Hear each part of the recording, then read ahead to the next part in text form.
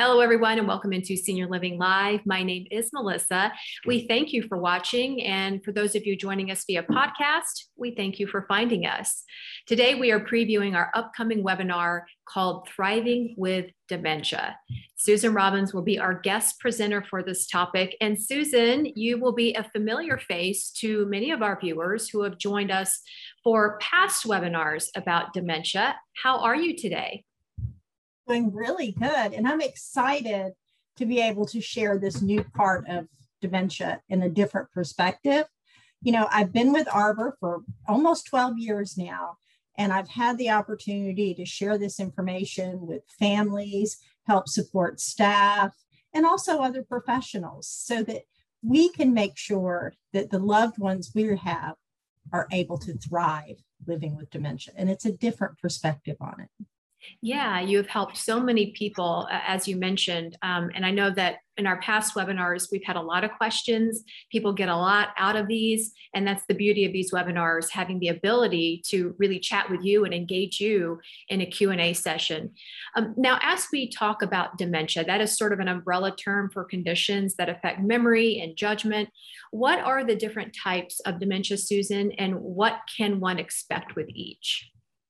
Well, dementia is a big umbrella, and there are over 70 different types of dementia. And Alzheimer's is the most common, and that's the one that we hear the most about. But there's also Lewy bodies dementia, where people may have a tendency to have more hallucinations. All dementias are going to have some hallucinations. So that's one of those signals that's a little different. You have those usually a little earlier on. Vascular dementia. And then, of course, we're seeing a lot of younger people with frontal temporal lobe dementias. So it's vast age groups that we don't even realize. And sometimes those early warning signs, you don't look at them that way when younger people are having it and experiencing dementia symptoms. Yeah, and all the times that I have talked with you or have been a part of these webinars, I think that's the first time I've heard that we're seeing younger age brackets affected by this. So I will be very interested to hear that part of it for sure. So when you talk about that and things that are telltale signs that would lead us to maybe go to the doctor, to prompt us to see a physician, what are those signs? What should we be looking for to go determine a possible diagnosis? Well, actually, the frontal temporal lobe, the front part of the brain, is actually what's affected first. And this is why so often people don't get diagnosed until later on in their dementia, the later stages, because judgment and reasoning is actually the first thing that goes with almost all types of dementia. So it's all of a sudden your loved one seems really short-tempered and very emotional over things that used to not be that way. Now, if they've always been emotional, they may be that much more emotional, but you see a difference in their response to you in those situations.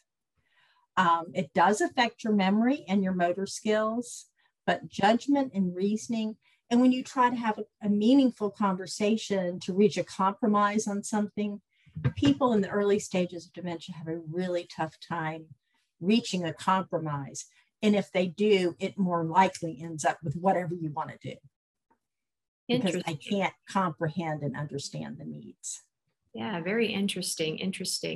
And those are tips we can, look at right now when it comes to a loved one. Is this something that's going on right now to maybe lead us to a physician? Now, if a loved one does get diagnosed with dementia, Susan, after that initial shock and concern, what is the first thing that they should know? Well, life is not over. Especially in the early to mid stages, you can still enjoy things. But it's a gift to know that those things on your bucket list, let's go ahead and get those done. While I'm aware and can make those decisions, but you have to be their friend in finding those things. And they may pop up with things that you never knew. Well, I never knew you wanted to do that, because my judgment and my reasonings, I share things I didn't share before, but become my friend, not my boss. And remember, you're still functioning. If you have a loved one with dementia, you still have a fully functioning brain. You have your set of fears, of what the future is going to look like and how you're going to care for that person, they have much smaller picture fears of how am I going to survive this? What am I going to do? I don't want anybody to know I have this, that stigma that's so attached to it. But opening and embracing it can make life much easier for the person living with dementia. Very good. Very, very good. Now, on the heels of that, what are some things one can implement in the day-to-day living of somebody with dementia that can really make a difference in that person's quality of life? Well, a biggest thing is become their friend, not their boss. You know, don't try to reason things out. Don't try to do things. Have routines as much as possible. And also being aware of the environment. This is something people don't think about. But if you put me in big crowds and I have dementia, I can become very overwhelmed very easily. People lots of times go out to, if you enjoy going out to dinner, go out earlier when the restaurants aren't full and aren't loud. That's something you can do. Have small groups, and you have to be able to shift gears immediately to meet them where they are, even in the early stages. It takes a lot of work to do that. Mm-hmm. But remember, if they had cancer or some disease that you could treat, you would do everything to make sure they took their medicine, they got to their appointments on time. Well, this is dealing with not upsetting their brain. That's the medicine you can give them.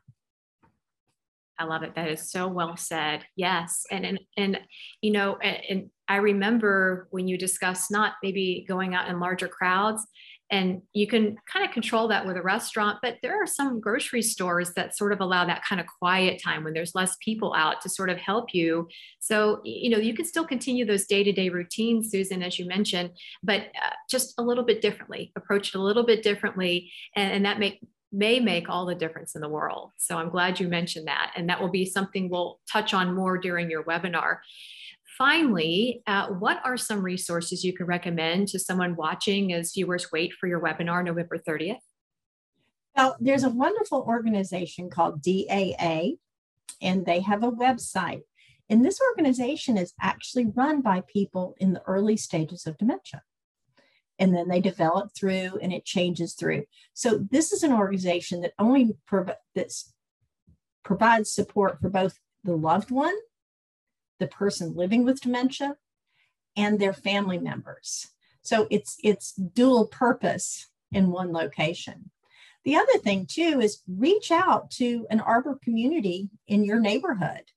All the Arbor team is trained with dementia and have the skills to help you start making those decisions that you may or may not need to make, but the resources to understand how somebody's dementia is going to progress is out there as well.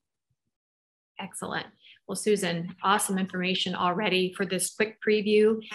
We hope people, when they have the time off, maybe this week upcoming for the Thanksgiving holiday, that they watch it and they start to sign up and RSVP for this webinar. It is all about Thriving with Dementia. The date, November 30th. It will be at noon Eastern time. Susan, we look forward to seeing you again then.